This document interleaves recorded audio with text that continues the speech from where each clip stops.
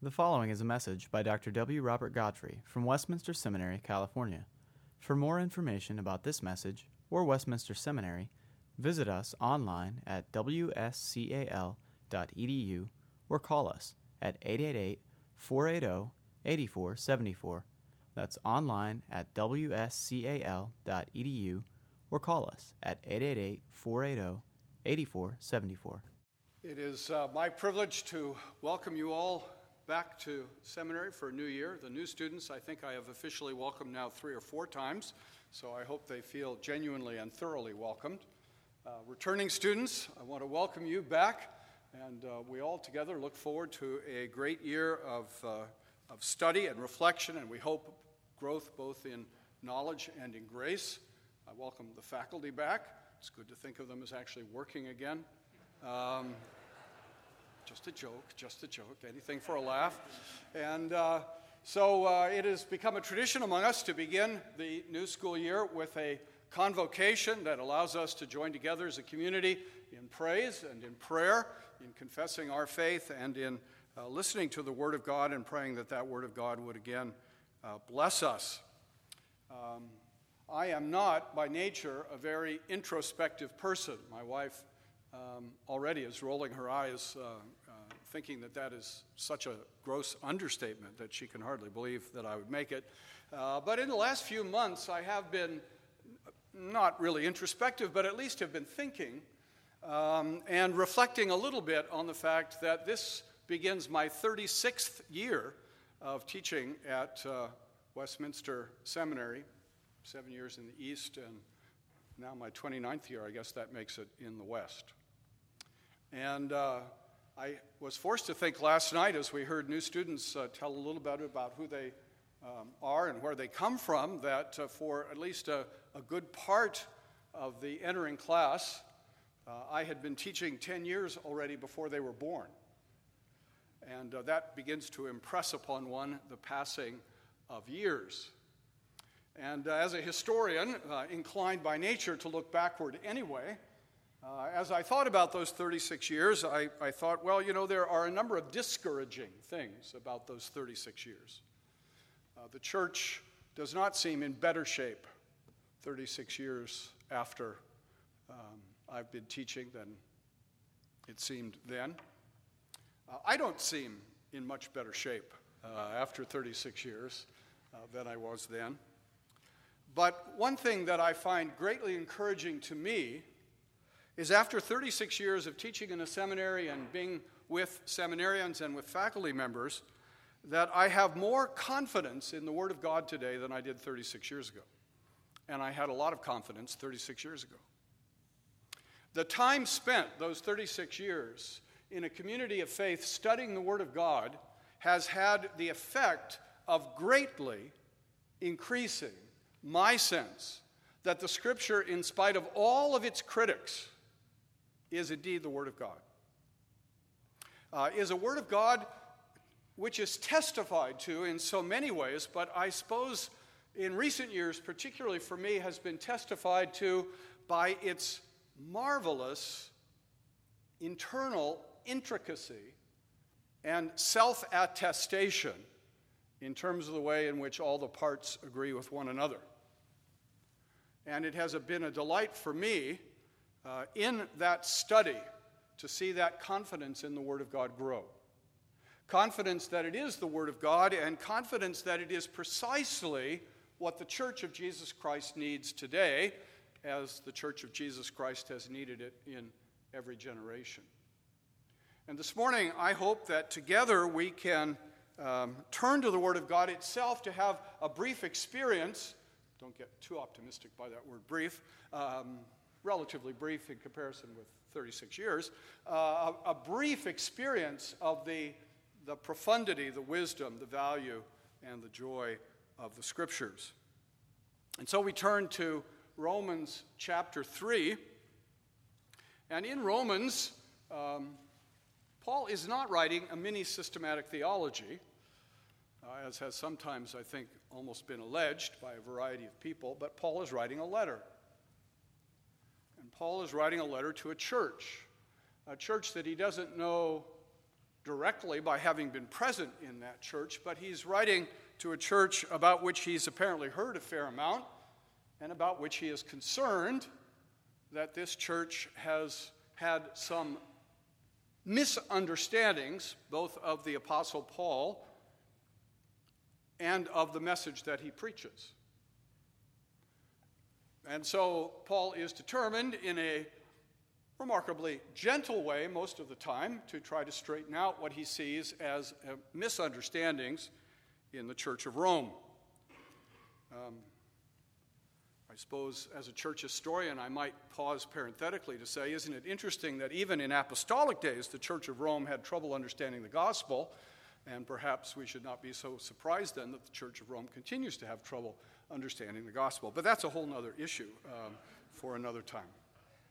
One of the issues that Paul is clearly concerned about is that there seem to be some in Rome, I don't think it's abundantly clear whether they're Jews or Gentiles, but that there are some in Rome who think Paul has failed to understand the exact function of the law in God's plan of redemption, has failed to grasp the relationship of the Old Testament to the New Covenant, and has failed to recognize the truly advantageous position in which Jews find themselves still in the New Covenant.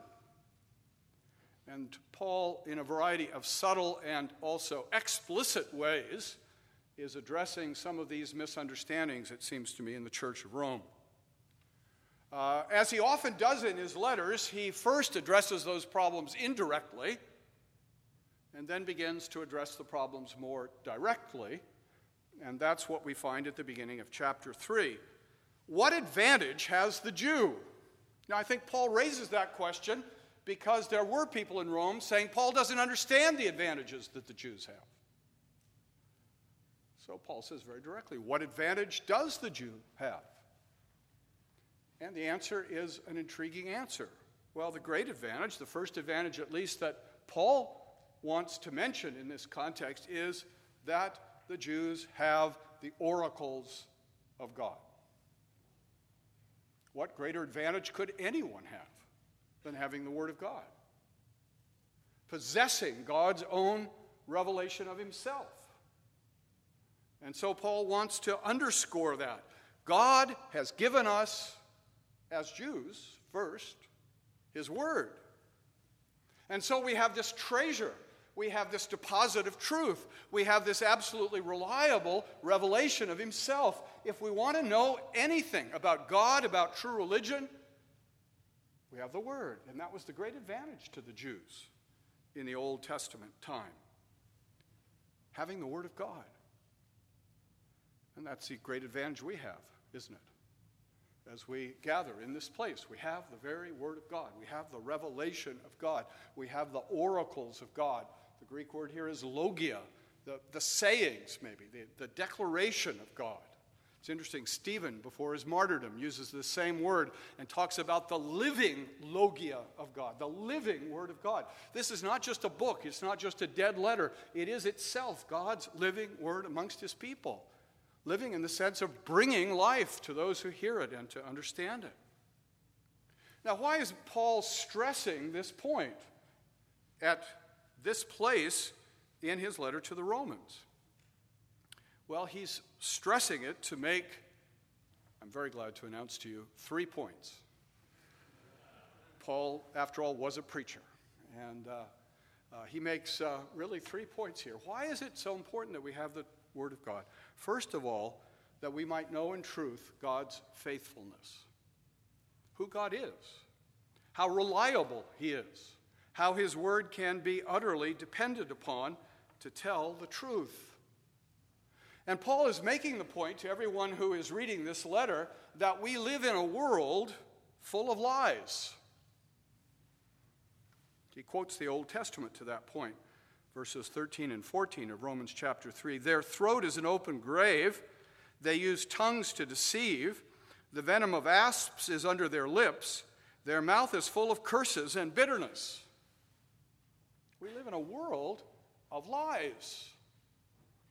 A world of big lies and little lies. I said to some folks this summer, I have to sort of confess that at one point when I would study the Psalms, I thought there was an awful lot of comment in the Psalms about the power of the tongue and the danger of the lie and the problems that could be caused by people telling things that were untrue. And the longer I live, the more convinced I am, surprise, surprise, that the Scriptures are right at this point. Both in churches and out of churches, the damage done by lies, little lies and big lies, is immense. And Paul wants to pause here and remind us of the importance of the truth. Some of you may realize that I have a certain level of interest in the Second World War as a kind of hobby. And one of the important things you learn from a study of the Second World War is a principle laid down by Joseph Goebbels, the head of propaganda for the Nazi regime in Germany.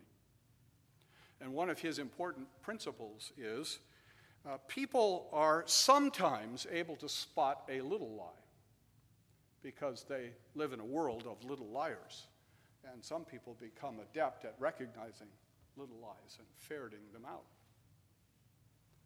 But most people don't expect a big lie. And so if you're going to lie, tell a big lie. Tell a lie that is going to really take people in because they will assume you couldn't possibly tell that big a lie and expect anybody to believe it. So it must be true. And Joseph Goebbels and we live in worlds of big lies. National Socialism was a big lie. Communism was a big lie. Atheism is a big lie. We're surrounded by big lies. And Paul wants to celebrate the fact that in a world of big lies, there is something that is always true, always reliable, always dependable, and that is God and His Word. And so Paul comes to this wonderful, dramatic declaration in this text that really has echoed through the centuries of the church. Let God be true, and every man a liar. It's a great, eloquent statement. It's a little hard to really believe. Not theoretically, but practically.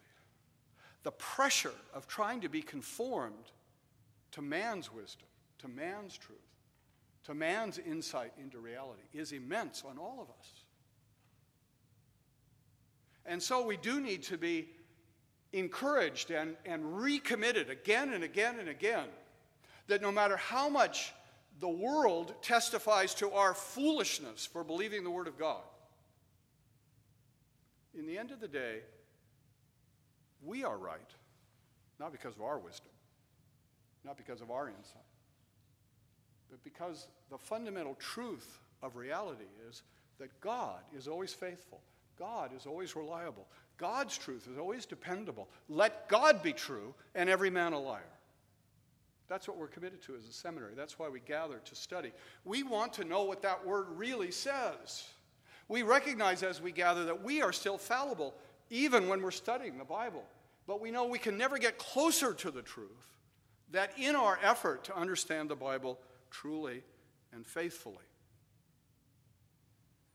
And Paul is saying here in Romans chapter 3 that one of the great truths that God reveals in His Word is the truth that God will judge the world in truth and righteousness.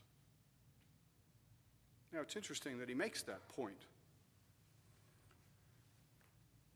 And it's a point that especially needs to be made today, doesn't it?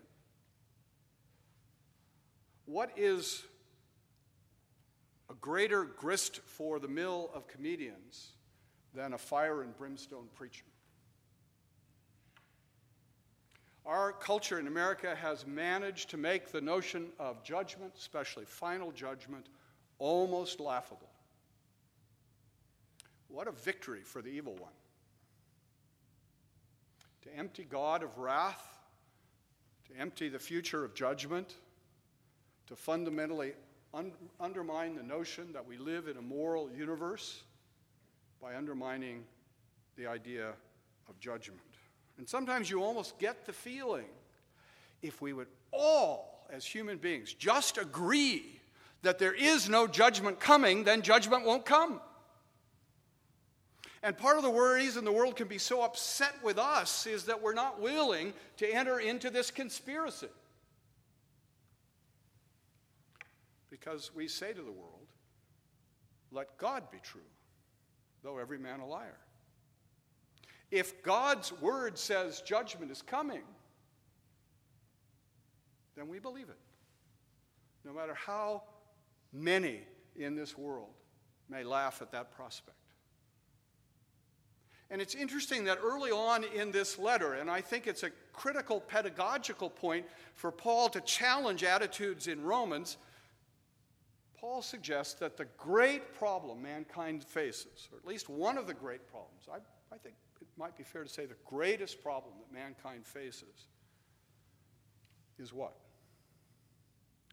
Is the wrath of God.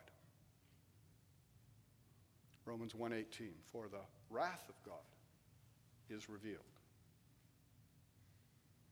Now, why does Paul focus on the wrath of God early in the epistle?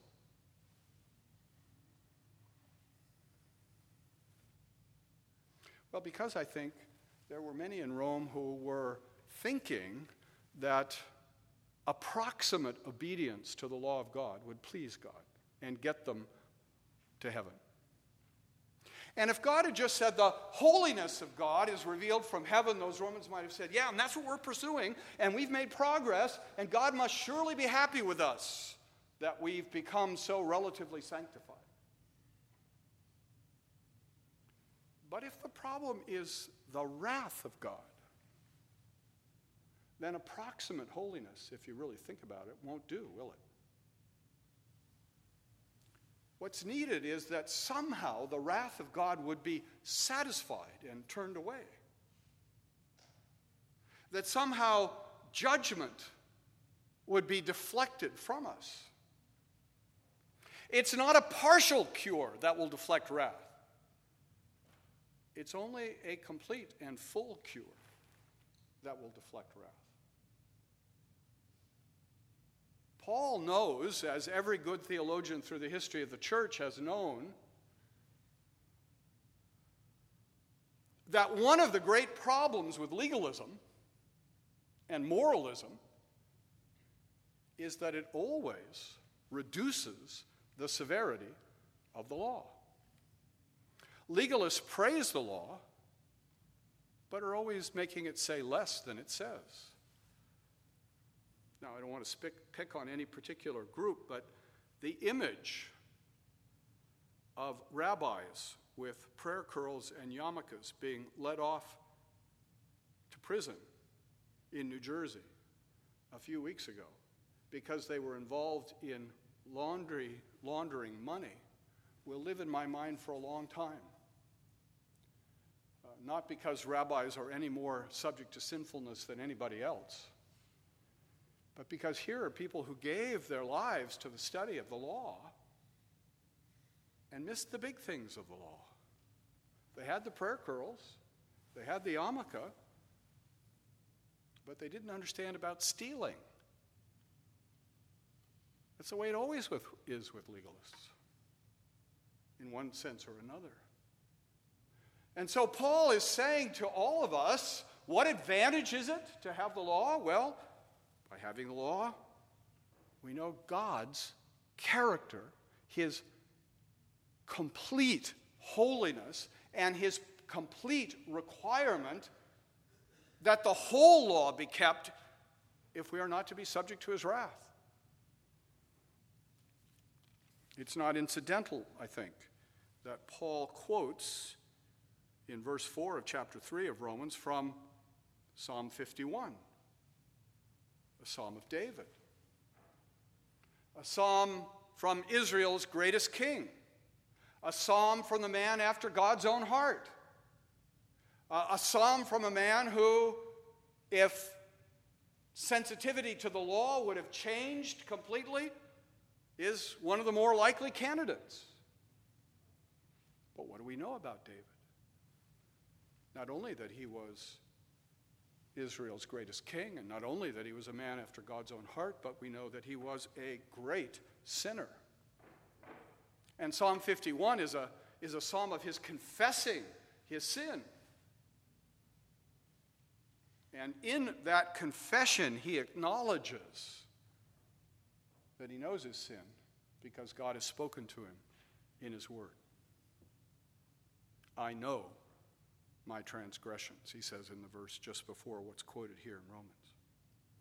And so Paul goes on to make the point, not only does the Word of God help us to see the faithfulness of God, but the Word of God helps us to see our own sinfulness. In a sense, this is one of the great points Paul wants to make here. What advantage does the Jew have? The Jew has the advantage of having the Word of God, which is an inestimable gift and blessing. But in order for the Word to really be a blessing, we have to know what it says. And what does it say? We are all sinners, lost, hopeless in ourselves. And in that regard, Paul says, no doubt to the shock and dismay of some in Rome, in that regard, Jews and Gentiles are in exactly the same place. We are all lost. We are all helpless. We are all hopeless in ourselves. And Paul, to make that point, quotes the Old Testament any number of times, actually 7 times. If there are good students of the Old Testament who counted that, they may have been impressed by the completeness of Paul's citations. 7 times from various parts of the Old Testament to make the point that the Old Testament itself testifies that there is none righteous, no, not one. And that the great tragedy of many in the Jewish community is they have missed this most basic teaching of the law, namely that we are sinners. And Paul says the Jews are no worse about this than Gentiles. Many Gentiles miss the point as well. But Paul is saying anybody who wants to hold up the law and stress the importance of the law had better get the most fundamental thing that the law is teaching, namely that through the law, no one can be justified. Through the law, through works of the law, no one can be justified. And so this pressing point of the apostle comes to us as well. Do we recognize how utterly helpless we are in sin? Having studied a tiny bit, again, my wife will testify how small an amount, of the history of America, it always causes me to recoil when politicians today, who after all are the inheritors of a republic for which Calvinism made a significant contribution, that politicians today go around and saying, I believe in the essential goodness of the American people. Well, it's a very politic thing to say. It's one of the important things that politicians do, namely flatter their audiences. But I would like to say here publicly, I do not believe in the essential goodness of the American people or any other people. Now, we could get into a useful discussion of moral righteousness versus civic righteousness and recognize there are some distinctions to be made here. But Paul's point is a fundamentally religious point. We are sinners. That's what the law testifies. If you don't get that out of the law, you really haven't gotten the most important thing out of the law. Verse 20 of chapter 3, for by works of the law no human being will be justified in his sight. Through the law comes knowledge of sin.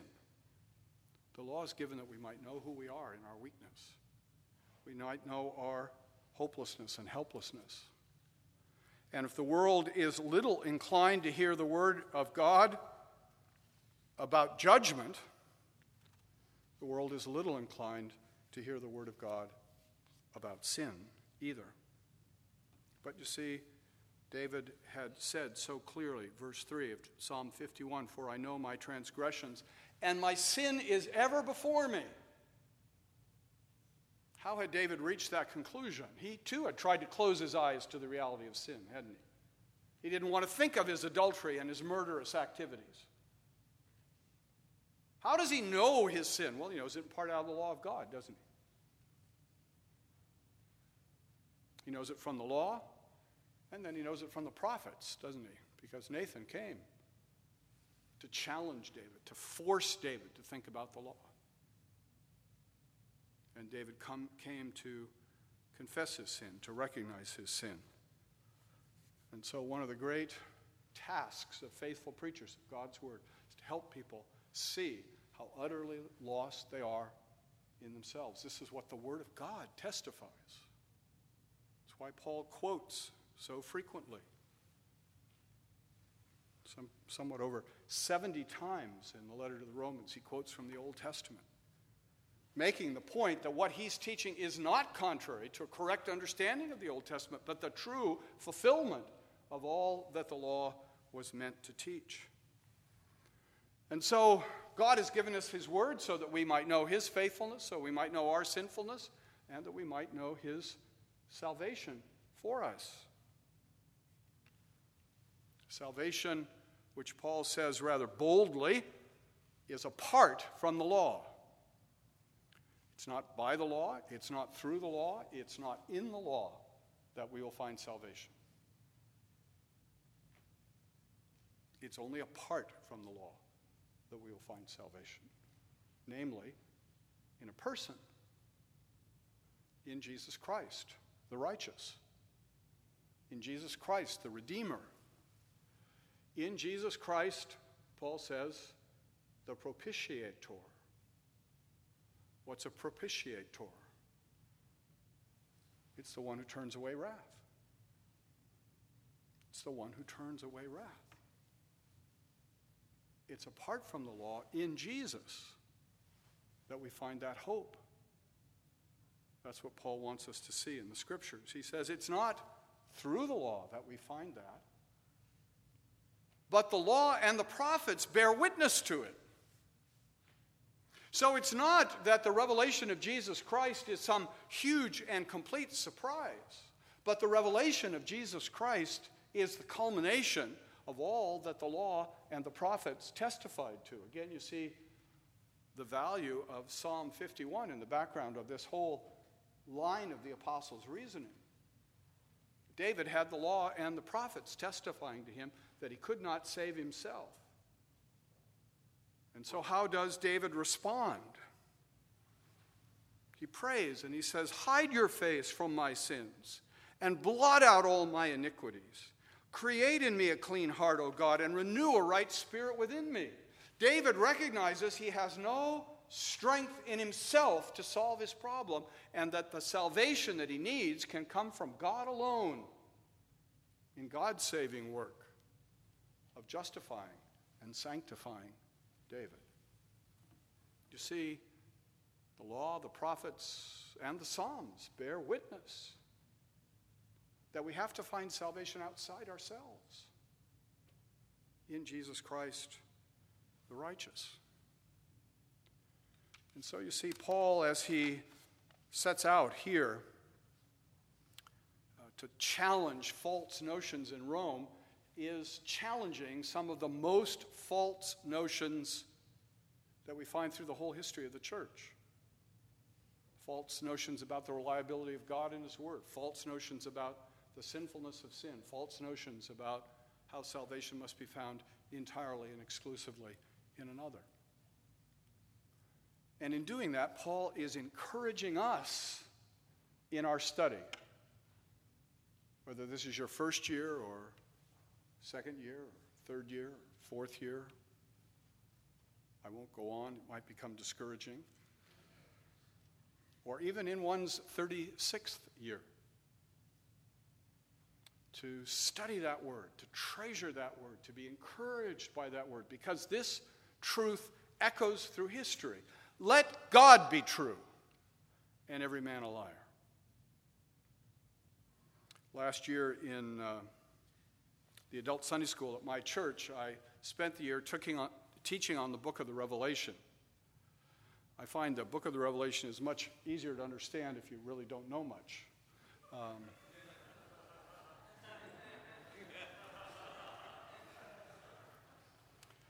But one of the things that I found most amazing as I studied that book is to think how this book is full of these images of the power, the might, the glory, the victory of our Lord Jesus Christ.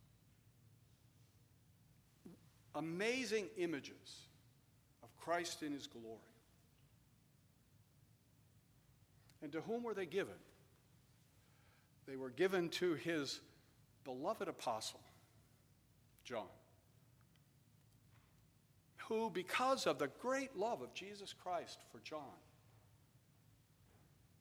was dwelling in luxury and wealth and ease in a palace in Rome.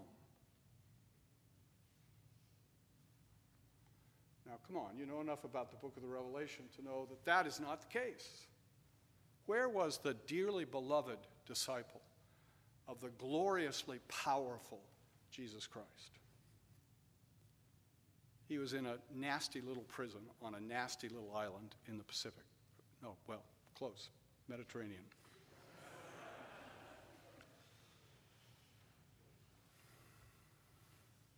How tempting it must have been for John to think to himself, I didn't sign on for this difficulty. And if he's King of kings and Lord of lords today, why am I not doing better? And I think if we had pressed John, how can you really believe this stuff in light of who you are? John might well have said, let God be true and every man a liar. It's not by what we see. It's not by what we feel. It's not by what the world tells us is glorious and powerful and true. We live by faith in the Word of God, that what it tells us is true, and that what it tells us is what the world needs to hear, and that what it tells us is what God will do and accomplish in the building of his church, in the gathering of his elect, and in the glorifying of his Son, Jesus Christ. That's why we gather here.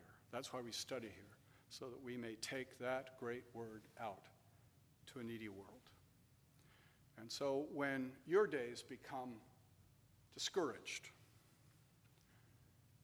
when you don't have enough money, and you don't have enough time, and you feel like you don't have enough brain cells, think maybe, first of all, of John on Patmos, and think, you do have it better, probably, than John. But more importantly, think about our Lord Jesus Christ and his truth, and how his truth will accomplish his purpose. And be encouraged in this year by the great declaration of the Apostle Paul. Let God be true, though every man a liar. Let's pray together.